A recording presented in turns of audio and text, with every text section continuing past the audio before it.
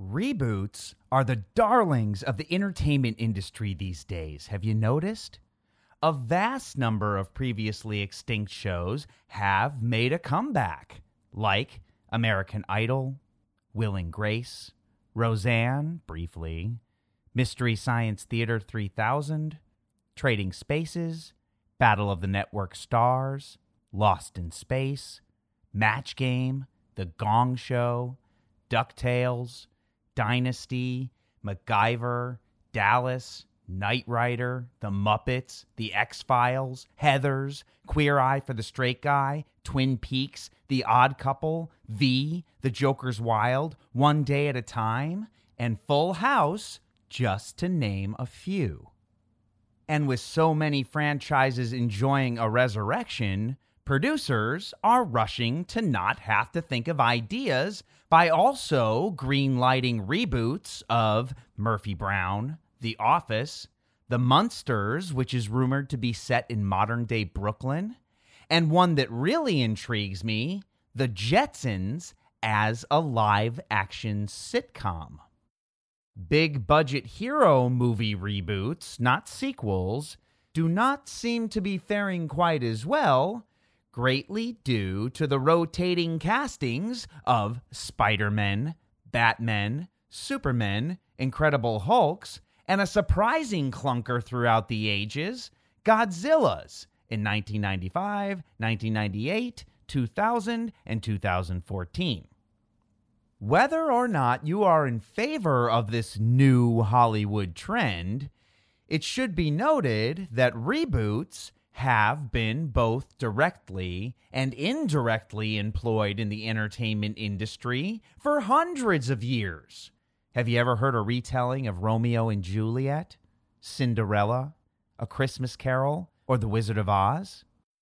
I am guessing that you answered yes to most, if not all, of these questions, and must be as fascinated as I am by the fact that those stories were written in 1597, 1697, 1843, and 1900. And the 1697 Cinderella is itself a retelling of a folktale known as The Little Glass Slipper that dates as far back as the year 7 BCE and would be retold a whole dang lot by the time the Brothers Grimm took a hold of it in 1812, only to be rebranded in different languages. Cinderella translates to Cenerentola in Italian, Aschenputtel in German, Cendrillon in French, Aschenputtel in Dutch, Cenicienta in Spanish, and Zolushka in Russian. The artistic liberties taken with this apologue are as variant as there are names for the young lady. In some renderings, Aschenputtel's father is a doddering putz that gets steamrolled by the evil stepmother and the three wicked stepsisters. But in most tellings, he is dead. A few adaptations replace the evil stepmother with Zolushka's father, who is evil. And usually, Cenerentola is aided by a fairy godmother or by the ghost of her dead mother, and her footwear has run the gamut between glass slippers and fur footies in this famous fairy tale. Ooh, alliteration.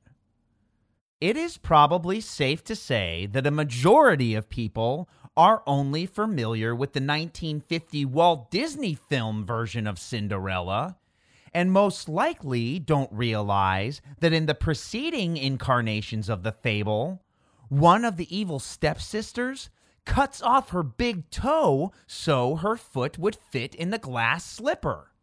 And if that wasn't gruesome enough, then all three stepsisters get blinded when a murder of comeuppance crows swoop in and peck their eyes out. As you all know, I am a gambling man, and I would wager my next paycheck that it is only a matter of time before we get another reboot of this fairy tale. perhaps a role reversing Cinderfella, starring who else but Dwayne "The Rock" Johnson. The Wizard of Oz was so popular when it came out, it cashed in on reboots just 4 years after it captured the imaginations of both young and old.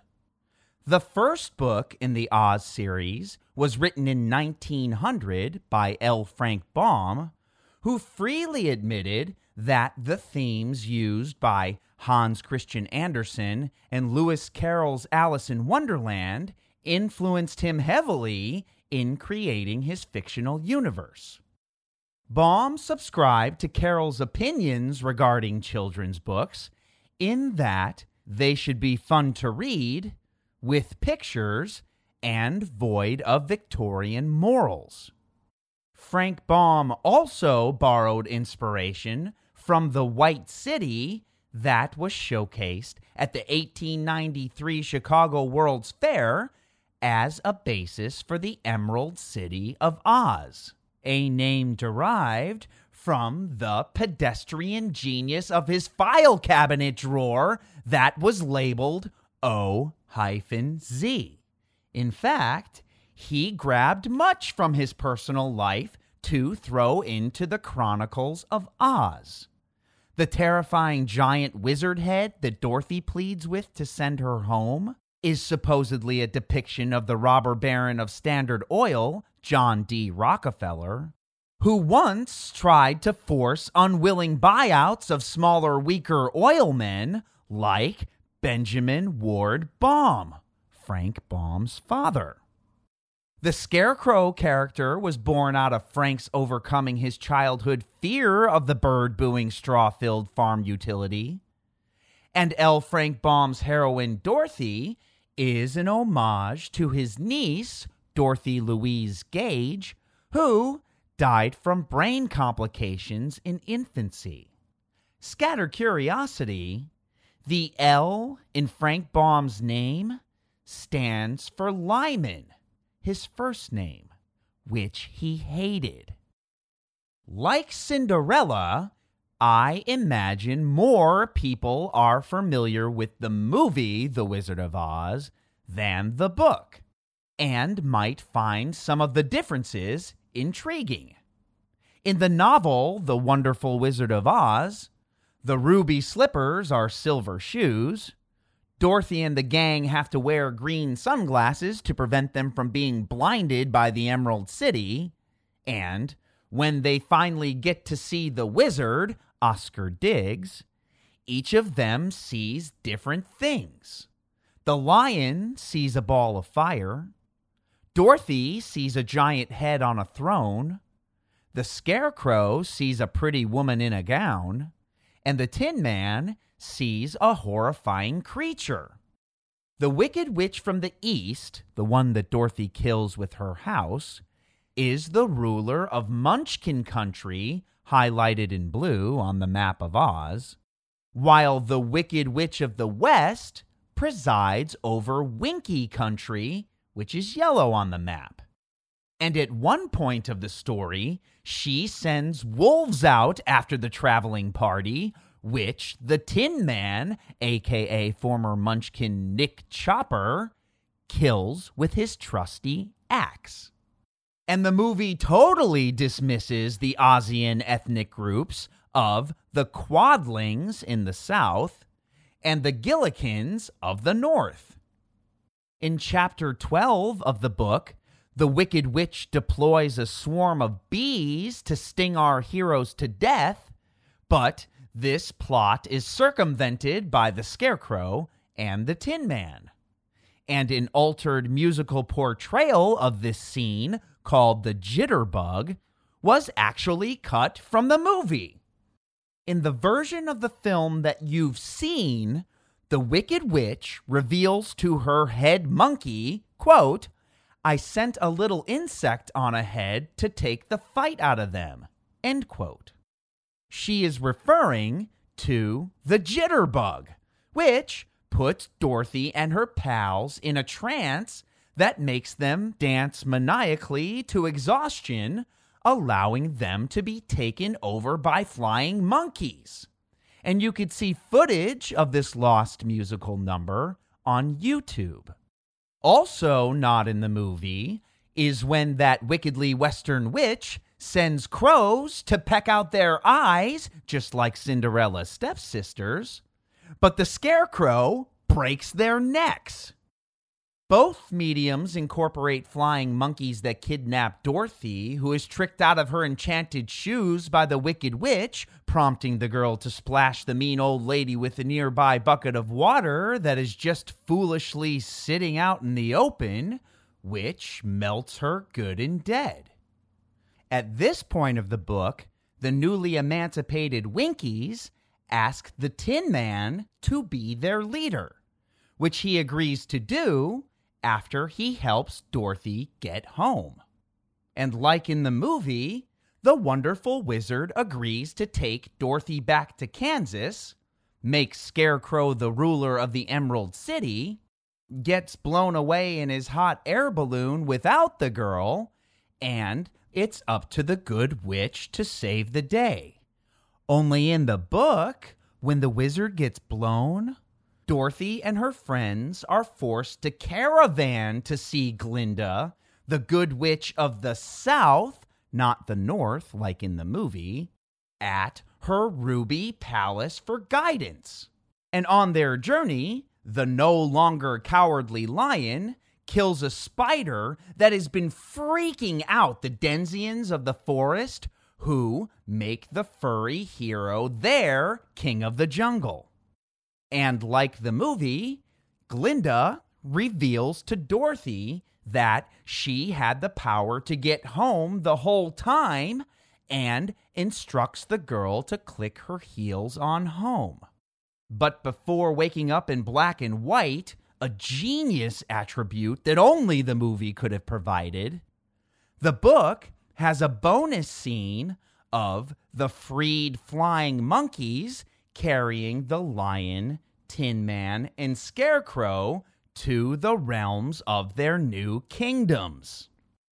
In between the writing of Lyman's book in 1900 and Victor Fleming's classic film 3 decades later, there was a Wizard of Oz stage musical produced by L. Frank Baum in Chicago, which eventually became a successful Broadway show that was not really for kids and made overt political statements about Senator Mark Hanna, Theodore Roosevelt, and, of course, J.D. Rockefeller.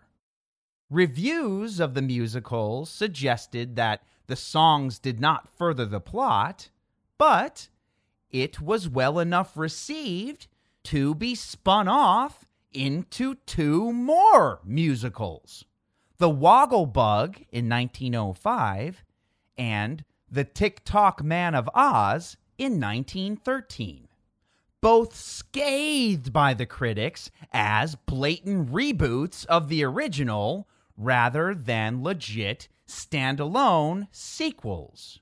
However, Tick-Tock was slightly more triumphant than Woggle Bug.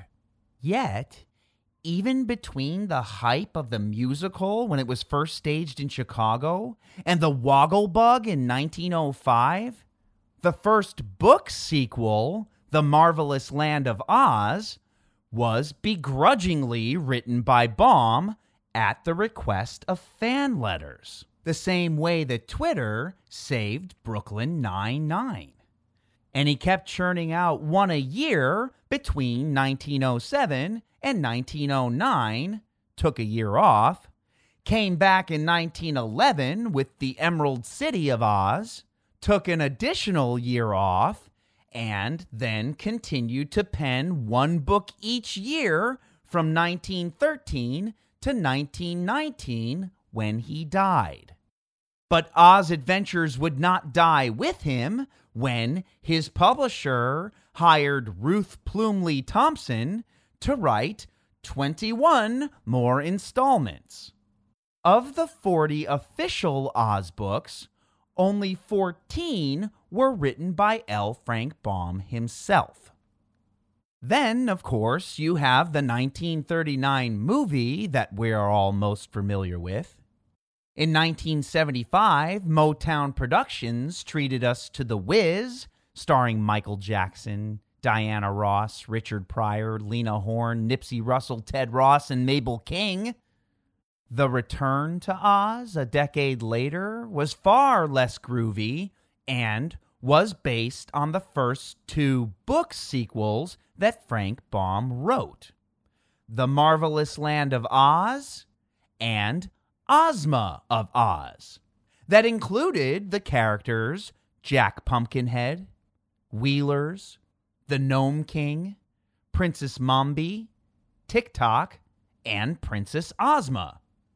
The Wizard of Oz got its groove back in the mid-1990s via an all-star concert starring Jewel as Dorothy, Roger Daltrey as the Tin Man, Jackson Browne as the Scarecrow, Nathan Lane as the Cowardly Lion, with guest appearances by Natalie Cole, Deborah Winger, and Lucy Arnaz. And once upon a time, Roseanne Barr starred in a very lucrative production as the Wicked Witch and would be succeeded by Eartha Kitt and Joanne Worley, with a bonus of Mickey Rooney as the Wizard. And, of course, there is also the smash hit, still running since 2003 Broadway musical, Wicked, The Life and Times of the Wicked Witch of the West. And I have great confidence that we have not seen the last milking of this cash cow either, especially with a menagerie of characters to explore, like Ombi Abby Want-to-Win Battles, the soldier with the green whiskers, who is the Captain General of the Royal Army of Oz, Jellia Jam, a.k.a. the Pretty Green Girl, Ginger with two J's, a leader in the all-girl army of revolt, the Hungry Tiger, the Shaggy Man, a homeless guy from the real world who ends up in Oz, Eureka, Dorothy's purplish-pink kitten, Kabumpo, the elegant elephant of Pumperdink, Jenny Jump, a teenage Jersey girl who is half fairy, I am not making this up, Trot, a girl younger than Dorothy who comes to Oz, and Betsy Bobbin, a shipwrecked girl from Oklahoma who is 1 year older than Dorothy that gets marooned in Oz with her talking donkey Hank. What's next?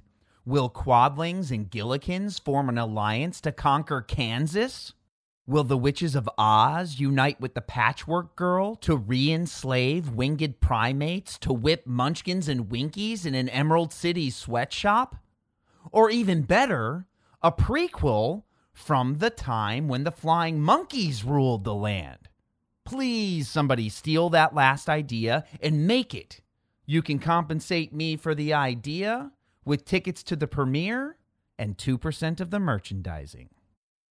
But as influential as L. Frank Baum's Oz folklore has been to modern storytelling, can you name any of his non-Oz books? It's too bad if you can't, because some of his titles are so delightfully fun to say.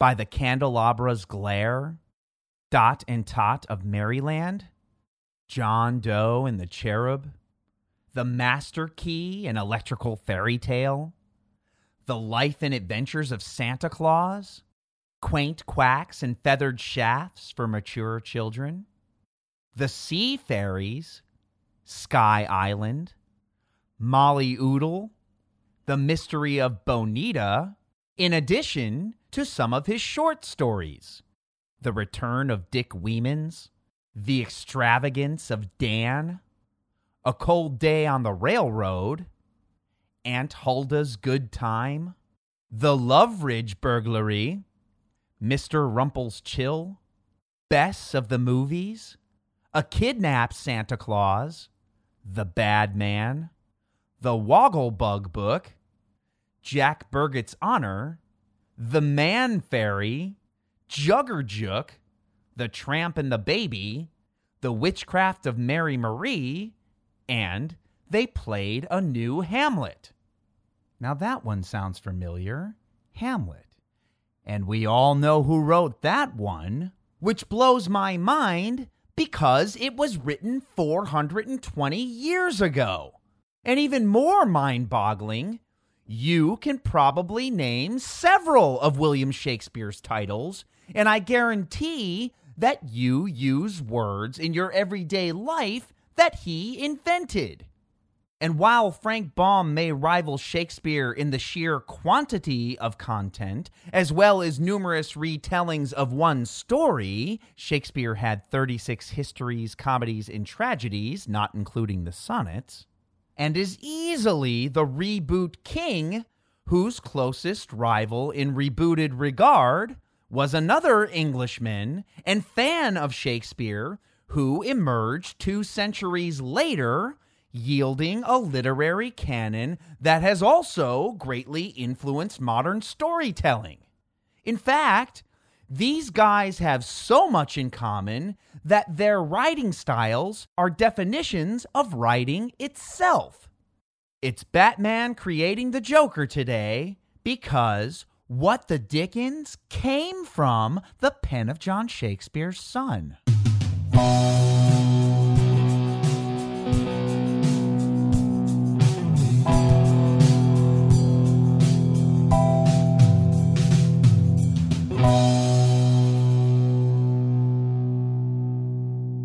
All right, I realize that intro may not have been crystal clear. Today, we are discussing the stories of Charles Dickens and William Shakespeare and their influence on retellings in entertainment, as well as some of the fun parallels that can be found between these 2 sons of Johns. Okay, check that fact off the list. Both men had fathers named John. Not surprising, as it had been the most popular name since 1530. So, John Dickens and John Shakespeare's boys both grew up in modest, not quite poor, conditions. However, each of them saw their fathers in financial strife in their teenage years.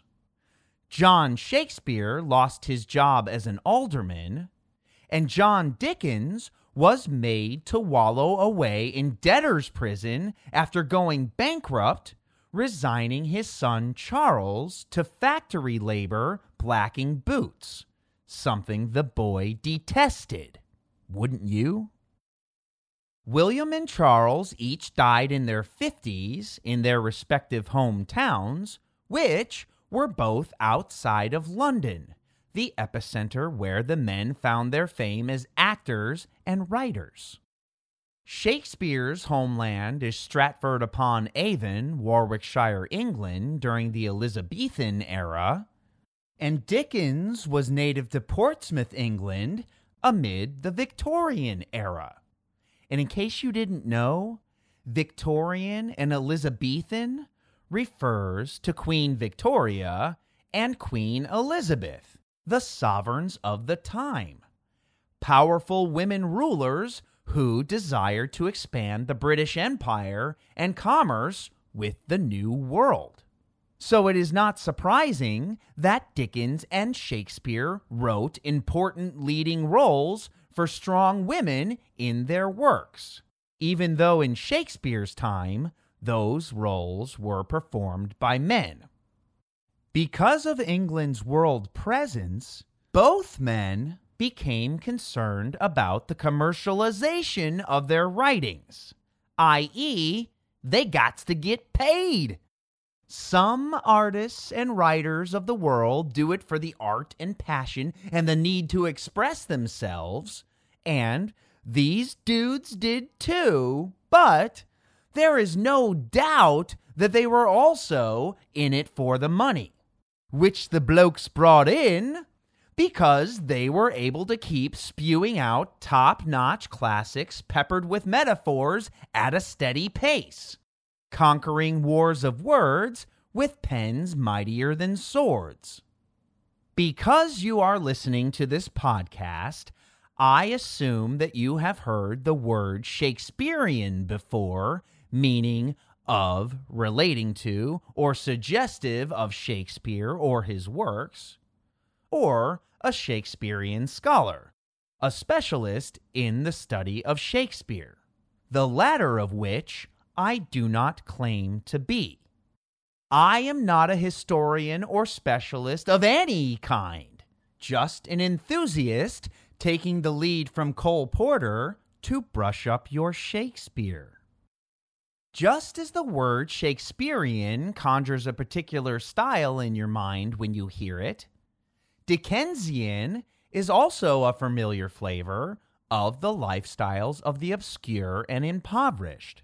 Scatter curiosity, the reason for this episode is the fact that the expression "what the Dickens" comes from William Shakespeare's The Merry Wives of Windsor, Act 3, Scene 2, when Bill uses Dickens as a euphemism for devil. And the line goes, quote, "I cannot tell what the Dickens his name is," end quote. Bonus curiosity, this delightful Shakespeare romp also introduced the phrases laughing stock, the short and long of it, the world's my oyster, and hot-blooded, in addition to what the Dickens. This surely tickled Mr. Dickens, who worshipped Shakespeare, aka the sweet swan of Avon, and spoke of him ad nauseum, despite the fact that the sentiment could not possibly be reciprocated. But give Will a break. He died 196 years before Dickens was even born. But don't worry, Charles had no problem revering himself with titles like Revolver, Resurrectionist, The Inimitable, and The Sparkler of Albion.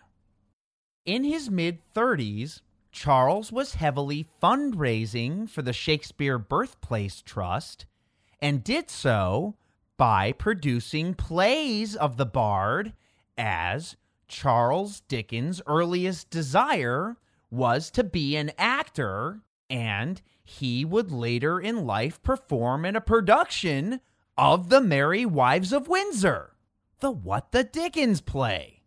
God, I wish I could have seen that. Charles even managed to shove a little Shakespeare into some of his novels as well. There is a performance of Hamlet in Great Expectations. Little Nell and her grandpa from the Old Curiosity Shop are said to be based on Cordelia and King Lear. And Nancy's murder in Oliver Twist harkens to Duncan's death at the end of Macbeth. Now, it goes without saying that Shakespeare influenced countless authors in addition to Charles Dickens, such as Voltaire, William Faulkner, Thomas Hardy, Victor Hugo, Samuel Taylor Coleridge, Bertolt Brecht, and Herman Melville, whose Captain Ahab character from Moby Dick is also said to have been modeled after King Lear. Although not all masters of the pen looked upon the star of poets with adoration, George Bernard Shaw coined a catty term for the worship of Shakespeare, bardolatry, adding that Henrik Ibsen's works made Shakespeare obsolete. Scatter curiosity, did you know that Shakespeare also inspired over 20,000 musical compositions? Most notably, Verdi's Falstaff and Othello. Bill and Chuck married their wives at a young age, but Dickens would become estranged from his wife, Catherine Thomas Hogarth, at the age of 45 as a result of his infatuation with a Lady Ingenue who was less than half his age. leaving Catherine and their 10 kids: Charles Jr., Walter, Kate, Sidney, Mary, Francis, Henry, Alfred, Edward, and Dora Dickens. Divorce was considered to be scandalous in the Victorian era, so he was technically still married throughout the affair. There are less detailed accounts of Shakespeare's marriage to Anne Hathaway, no, not that one, when he was 18. She was actually 26 and pregnant at the time with their first of 3 children. The couple had 2 daughters, Judith and Susanna Shakespeare, and a son named Hamnet, who died at age 11. Shakespeare also seemingly dissed his wife only in death within his will, in which he left her, quote, "my second best bed," end quote. Now, as harsh as that sounds, some scholars argue that the second best bed is the bed that they would have slept in together, because people in the olden days used to have manners, and the best bed was reserved for guests. No couches, futons, or air mattresses. And on William and Anne's 1582 marriage document, the bard's last name was misspelled and reads, quote, "William Shakespeare." Oh, behave. While the men artfully voiced social commentary within their works, Dickens' style is far more blunt than Shakespeare's prose. But there is no question that both desired fame and praise, as evidenced by their fantastic signatures. Seriously, look up pictures online. Shakespeare's is slightly easier to read. They practiced those things, I guarantee it. Charles Dickens was more famous at the height of his career, but Shakespeare gets a handicap in this department because Dickens had the massive advantage of superior printing technology to distribute his works, while Shakespeare's legacy relied on handwritten and sometimes from memory copies of the greatest theatrical works ever conceived by man. So, much of the literature of Charles Dickens have never been out of print. And although he is more associated with books than theater, a number of his works have been put on the stage in both dramatic and musical form. Great Expectations, A Christmas Carol, Oliver Twist, and The Mystery of Edwin Drood. And like Shakespeare, Dickens isn't without his praise from fellow writers either. He was held with great esteem by George Orwell and Leo Tolstoy for bringing the conditions of the impoverished to the consciousness of the world. Jules Verne said Charles was his favorite writer, and Vincent van Gogh asserted that Dickens inspired many of his paintings and claimed that A Christmas Carol convinced him not to commit suicide. And also, like Shakespeare, Dickens had his critics and was jeered by Virginia Woolf and Oscar Wilde. Scattered curiosity, Charles Dickens has a tomb in Westminster Abbey. When Shakespeare died, many of his contemporaries wanted him to be moved there too. But his tombstone ominously says, quote, "Good friend, for Jesus' sake, forbear to dig the dust enclosed here. Blessed be the man who spares these stones, and cursed be he that moves my bones." End quote. Zoinks! Like, that's pretty spooky, Scoob. I love it. As you might imagine, the coffin was left alone, and Shakespeare's skeleton remains there to this very day. And instead, a memorial to the bard exists in Westminster Abbey, a suggestion that was made by Charles Dickens while he was still alive and fundraising for the Bard Bones. Having lived 2 centuries later, Dickens was afforded many experiences that Shakespeare would never know. In 1842, Charles went on an American tour that was received like the Beatles coming to the United States for the very first time. The trip started in Boston, which the writer loved, and branded Boztown with a Z. But the inimitable soon tired of his celebrity by the time that he made it to New York City and saw how people were getting rich off of him. Tiffany's was hawking unapproved molds of his bust, and barbers claimed to have locks of his hair for sale.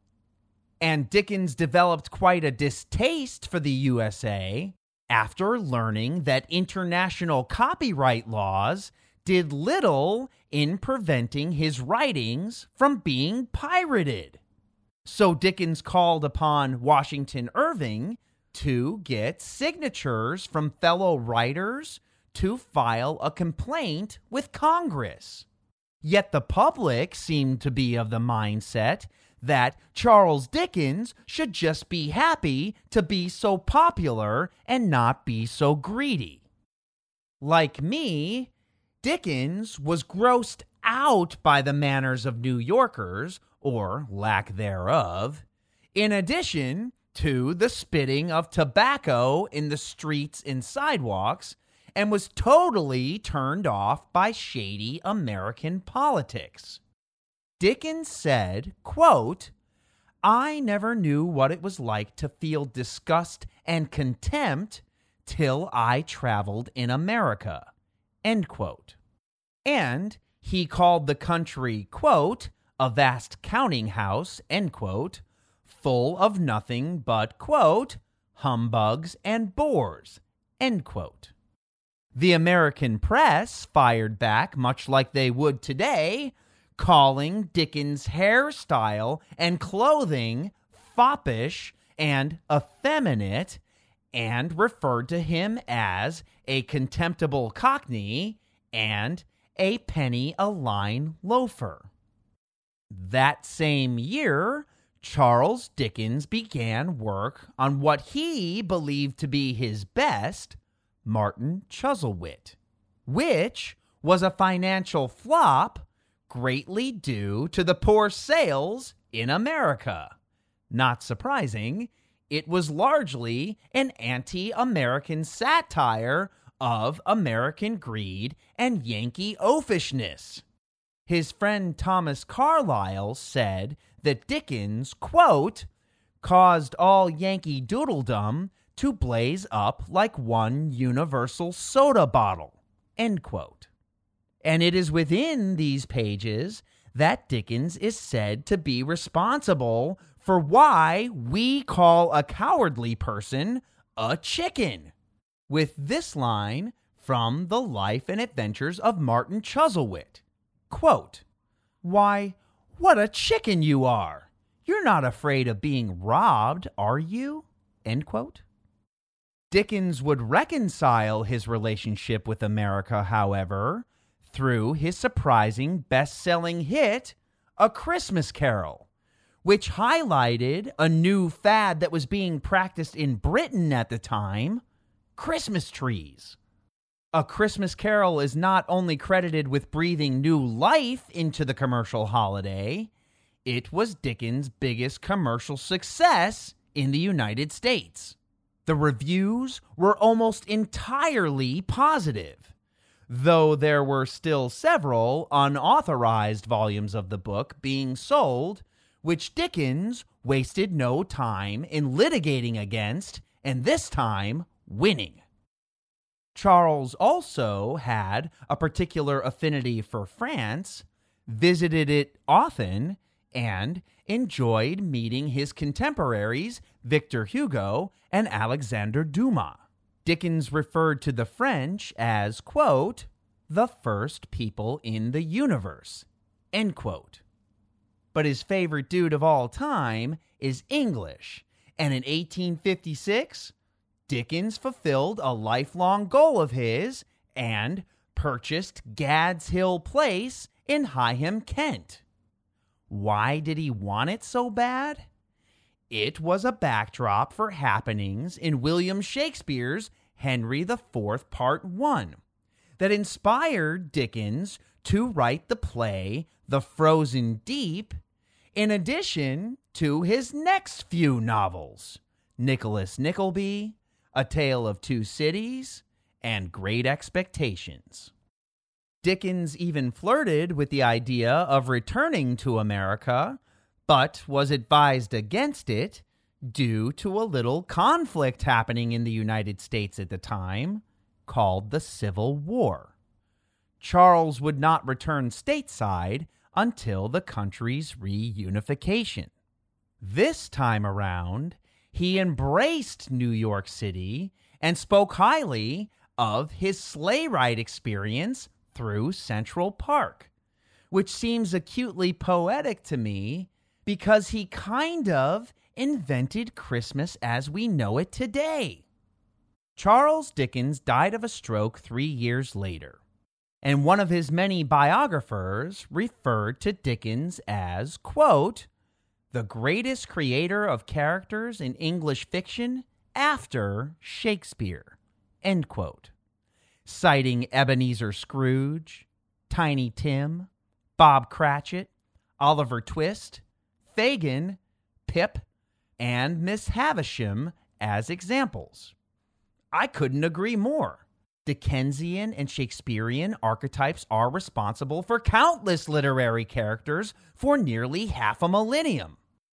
And while I think it is widely known that Shakespeare invented a lot of words and turns of phrases we still use today, I'm not sure that many folks are aware that Charles Dickens has a few of his own. Shakespeare's word births and reboots outshine Dickens in modern relevance and usage. However, I would argue the word births of Charles Dickens are funnier to read and pronounce out loud. But I leave you to be the judge in this tennis match of wits. In the Pickwick Papers, Charles Dickens used the word flummoxed, meaning confused, sawbones as slang for a doctor or surgeon, and whiz-bang, meaning something happening fast. Between Richard II and Richard III, no Richard I though, maybe he's the reason Richard got shortened to Dick, Shakespeare gave us the words ungoverned, accused, time-honored, unwillingness in both plays, bottled, and my kingdom for a horse. And Netflix's House of Cards is said to have been inspired by Richard III, a role that was actually played by Kevin Spacey on Broadway. And I don't think that anyone but Charles Dickens could have written, quote, to think of Jack Dawkins, Lummy Jack, the Dodger, the Artful Dodger, going abroad for a common 2-penny halfpenny sneeze box, end quote. It hails from Oliver Twist, which spurned popular retellings with Oliver and Company, Twist, Twisted, and the musical Oliver. Shakespeare's Merchant of Venice gave us bated breath, laughable, mortifying, also used in Much Ado About Nothing, scrubbed, meaning canceled, and the saying, love is blind. Nicholas Nickleby uses connubialities in reference to the arguments of married couples. All's Well That Ends Well's title alone is familiar to all of us, as are the christenings of words within it, like noiseless, also to be found in King Lear, and lustrous. Sketches by Boz employed the first use of the word sandwich board. Much Ado About Nothing also has a title that stands alone as a timeless saying, as are its inaugural outing of words like unmitigated, employer, lie low, and schoolboy, used again in Julius Caesar. Martin Chuzzlewit, my favoritely titled work by Charles Dickens, was also a television show that I never heard of until doing this episode. In the book, Dickens invented the words gamp, meaning a big umbrella, and Pecksniff to insult a chastising, nosy hypocrite.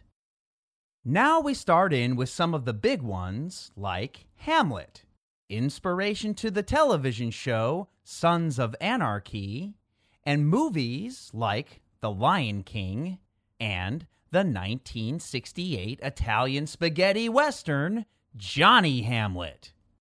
The tragedy of the most famous of Great Danes winning out over the animated canines Marmaduke and Scooby-Doo brought about the word distracted and the phrases to unhand, there's the rub, this mortal coil, to thine own self be true, sick at heart, own flesh and blood, in my heart of hearts, and in my mind's eye.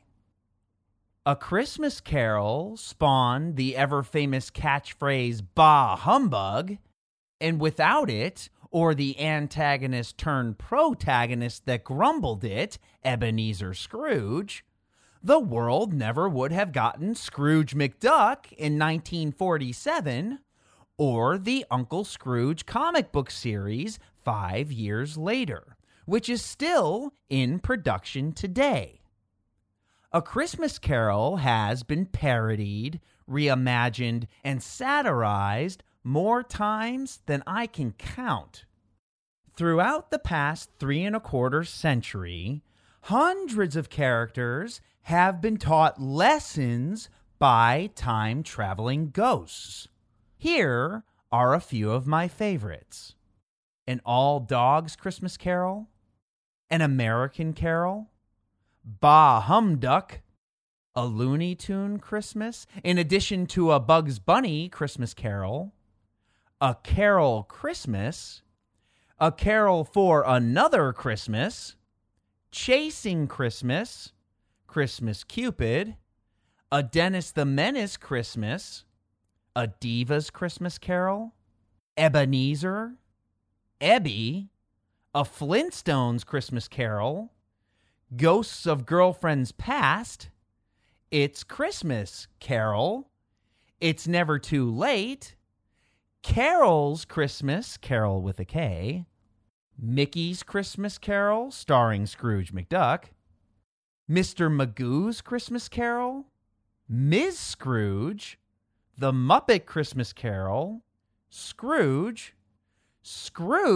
perhaps my favorite retelling because Bill Murray is just a genius, The Smurfs A Christmas Carol, The Stingiest Man in Town, Family Ties, A Keaton Christmas Carol, and The $1 Billion Man, A Bionic Christmas Carol, where the Scrooge character is a guy named Horton Budge. Romeo and Juliet rivals A Christmas Carol in reboots, reimaginings, and pop culture tributes with pedestrian names like the animated Nomeo and Juliet, The Toxic Adventures Tromeo and Juliet, and a shout-out to the Blue Oyster Cult anthem, Don't Fear the Reaper. I gotta have more cowbell. Scatter curiosity, while the Grim Reaper is synonymous with death, Blue Oyster Cult asserts that its mention of the infamous romantic duo in the classic 80s radio hit is not in reference to suicide, but forever love.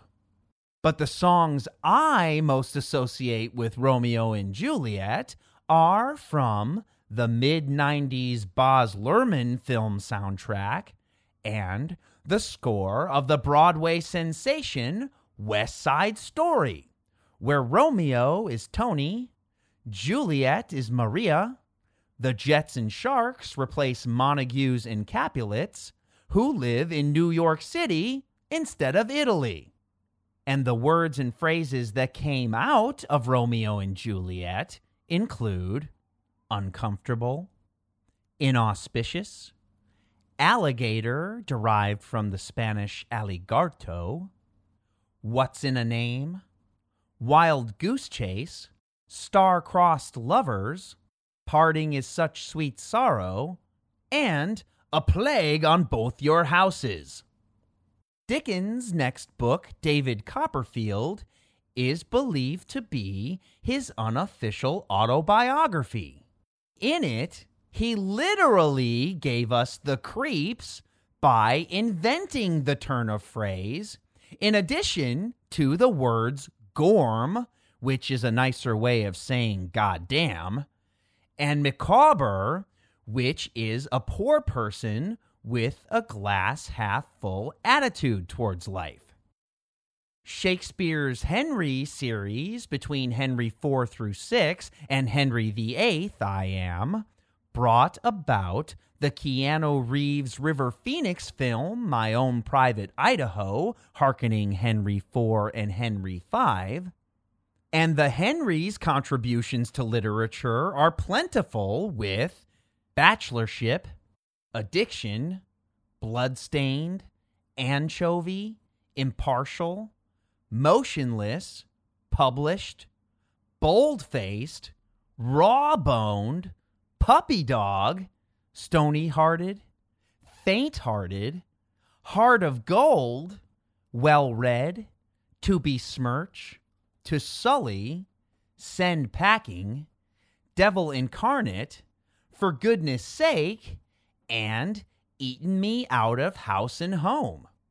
And speaking of houses and homes, Charles Dickens' novel Bleak House, which led to a movie and television series, also introduced delightful terms.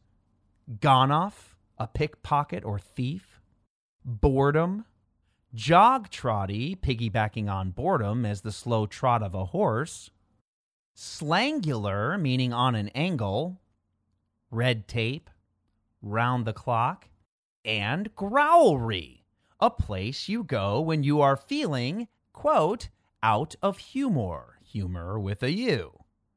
Also, the preacher from Bleak House, Mr. Chadband, is synonymous with the word hypocrite, while a turvy drop, based on Mr. Turveydrop, is a polite but lazy person.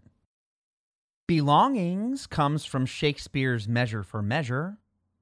A Gadagrind from Dickens' Hard Times is somebody who is cold-hearted. It Was Greek to Me came from Julius Caesar. In A Tale of Two Cities, Dickens helped to make the word abuzz become a buzz itself. Cruel-hearted is from The Two Gentlemen of Verona. Great Expectations provided On the Rampage, Doormat, used as a metaphor, and cagmaggers, meaning rotten meat. Full-grown, countless, and pageantry are from Shakespeare's Pericles, Prince of Tyre. Podsnappery is quite Dickensful, a word that I just made up, and used to describe the pompous, conceited character John Podsnap from his 1865 novel, Our Mutual Friend. But Shakespeare simply crushes this category, because while Dickens certainly invented more words than the ones I highlighted here, most of them are simply not used much, and many I have never heard uttered ever. It is interesting that these much older Shakespeare vocables and stories still resonate with us today. Twelfth Night brought forth the locution dexterously and laid the groundwork for the movie She's the Man, which sets the story in a high school where a girl poses as a boy to join a soccer team in place of Shakespeare's tale of a sister impersonating her missing brother following a shipwreck. In our cosmic episode from Season 1 of Scattered Curiosities, Moons, Mooning, and the Moon, we learned that the 27 moons of Uranus are named after Shakespearean characters. And of those, most are from The Tempest. So it seems fitting that the 1956 sci-fi film Forbidden Planet is also based on the play, replacing an uncharted island with an alien world, plus Leslie Nielsen. Here on Earth, the play provided us with the words and phrases baseless, eyeball, sanctimonious, in a pickle, melted into thin air, such stuff as dreams are made on, and misery acquaints a man with strange bedfellows. The Comedy of Errors is the origin of the lexeme fortune teller and the saying something in the wind, and is also where the 1988 Lily Tomlin and Bette Midler movie Big Business borrowed its premise of two pairs of identical twins, Rose and Sadie Ratliff, and Sadie and Rose Shelton, resulting in quite the erroneous comedy. Unappeased is from Titus Andronicus. Unearthly is from A Winter's Tale. Shall I compare thee to a summer's day is from the Sonnets. Perplex, satisfying, and not slept one wink are from Cymbeline. Cold-hearted, enthroned, leaky, and to submerge are credited with Antony and Cleopatra. Distasteful, droplet, fashionable, and arch-villain can be found in Timon of Athens for their first uses. Gallantry, snail paste, and good riddance are from one of my favorite Shakespeare plays, Troilus and Cressida. Elbow room and cold-blooded are taken from King John. Mimic, moonbeam, flowery, pale-faced, fancy-free, and what fools these mortals be are out of A Midsummer Night's Dream. Quarrelsome, puking, eventful, lackluster, newfangled, forever and a day, too much of a good thing, seen better days, and neither rhyme nor reason are from As You Like It. King Lear got us acquainted with the words foppish, unaccommodated, restorations, noiseless, half-blooded, and hot-blooded. Love's Labor's Lost can be credited with superscript, Promethean, and naked truth, along with the words critic, domineering, to educate, and getting your money's worth.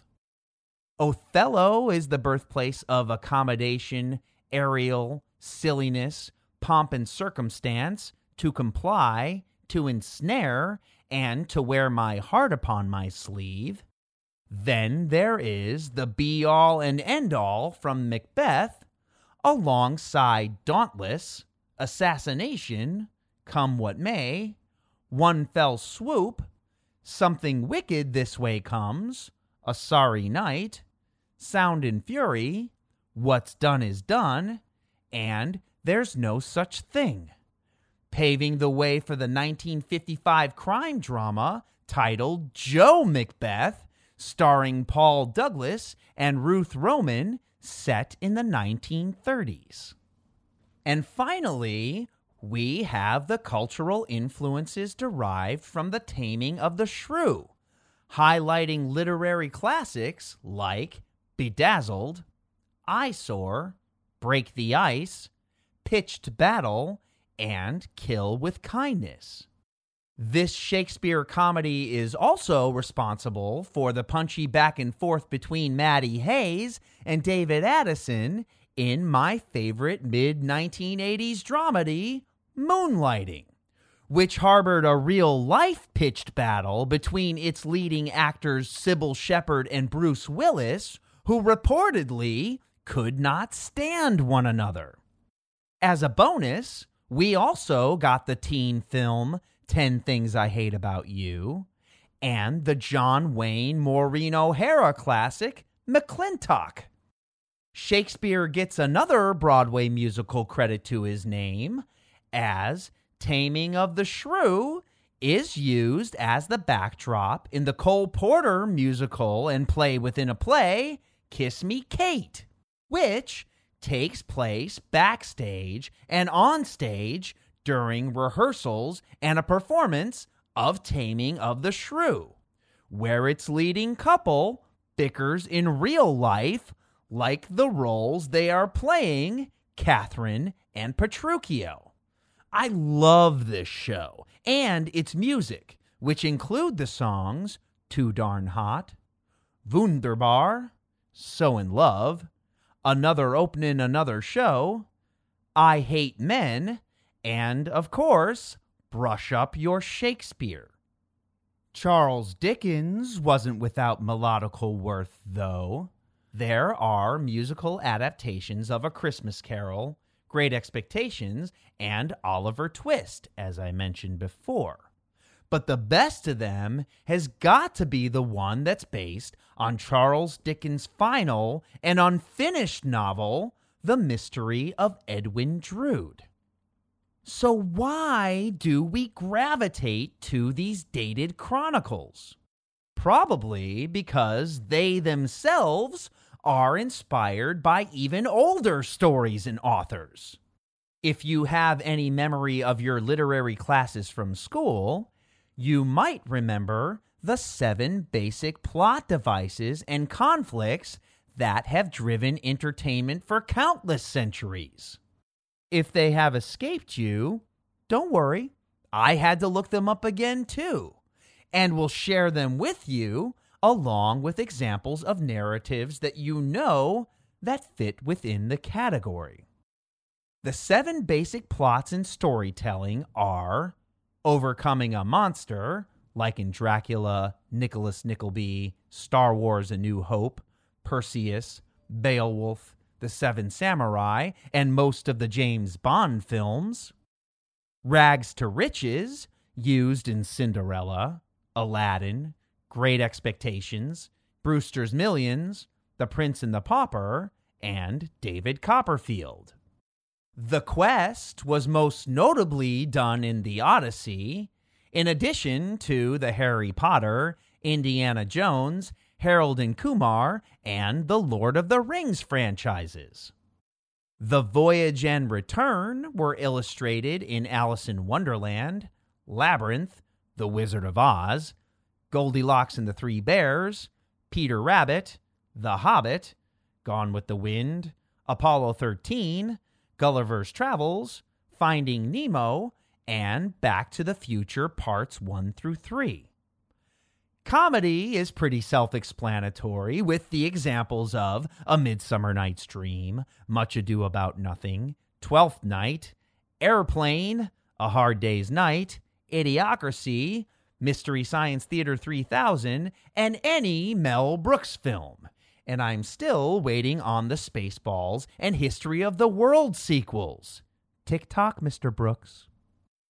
Tragedy is also self-explanatory and highly effective in Macbeth, Romeo and Juliet, Julius Caesar, Breaking Bad, Hamlet, and Tommy Wiseau's The Room. And the 7th device is rebirth, which is utilized in tales such as Beauty and the Beast, A Christmas Carol, The Frog Prince, Avatar, The Secret Garden, How the Grinch Stole Christmas, and Despicable Me. In addition to the 7 basic plots used by Shakespeare and Dickens, there are also the 6 basic story conflicts of Man Against Man, The Hunger Games, Die Hard, or Romeo and Juliet, Man Against Nature, Cujo, The Old Man in the Sea, Moby Dick, and Jaws. Dang, there's a lot of sea creatures for that one. Man Against Self, Fight Club, Hamlet, and the transformation of Anakin Skywalker to Darth Vader in Star Wars. Man Against Society, Charlotte's Web, 1984, Catcher in the Rye, and Great Expectations. Man Against Machine, or Technology, The Matrix, The Terminator, and 2001: A Space Odyssey. And Man Against the Supernatural, Oedipus Rex, The Shining, or Independence Day. And some people might include the conflict of man against God, but I would instead group that in with the supernatural category, unless, of course, the God is an actual character. Deus Ex Machina, or getting saved at the last second, was a fashionable and contrived literary plot device used heavily in Greek tragedies, which relied on the gods to step in and save the day in tales like the Odyssey, in addition to The Merchant of Venice, Gandalf and the Hobbit, or Superman himself. Another favorite plot device is the shoulder angel, a personification of the character's conscience, which is generally depicted by a demon on the left shoulder and an angel on the right, representing the ego and superego. However, I would again argue that this belongs under the broader category of man versus self. A red herring is a plot device used to distract the audience, like a suspenseful whodunit that tricks you into thinking that the jealous husband is the killer when it is really the sweet, soft-spoken housekeeper. Red herrings are scattered all over Sherlock Holmes stories, Agatha Christie mysteries, and even modern classics like The Usual Suspects. And one of my favorite plot devices, the MacGuffin, was invented by another Englishman, Alfred Hitchcock. The MacGuffin refers to an object. Any object. Doesn't matter what it is. Do you remember the mysterious light in the briefcase featured in Pulp Fiction? You never find out what's in there. It's left to your imagination. It's the MacGuffin.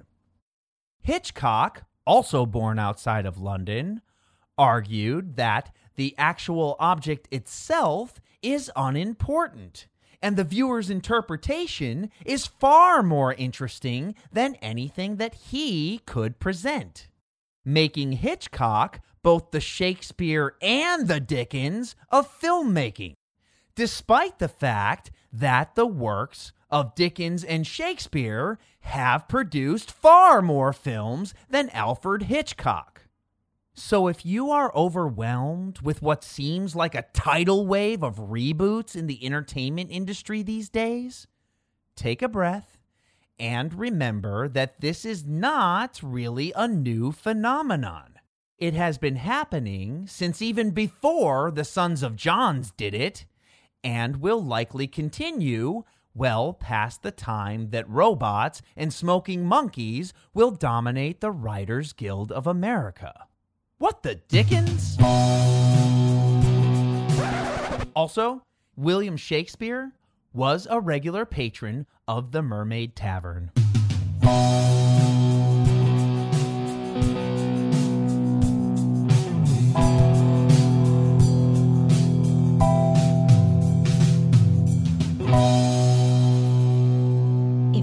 Help us keep the curiosities coming, please rate us on iTunes, SoundCloud, or your favorite podcast platform. And don't forget to visit scatteredcuriosities.com for exclusive free downloads and to donate to the show.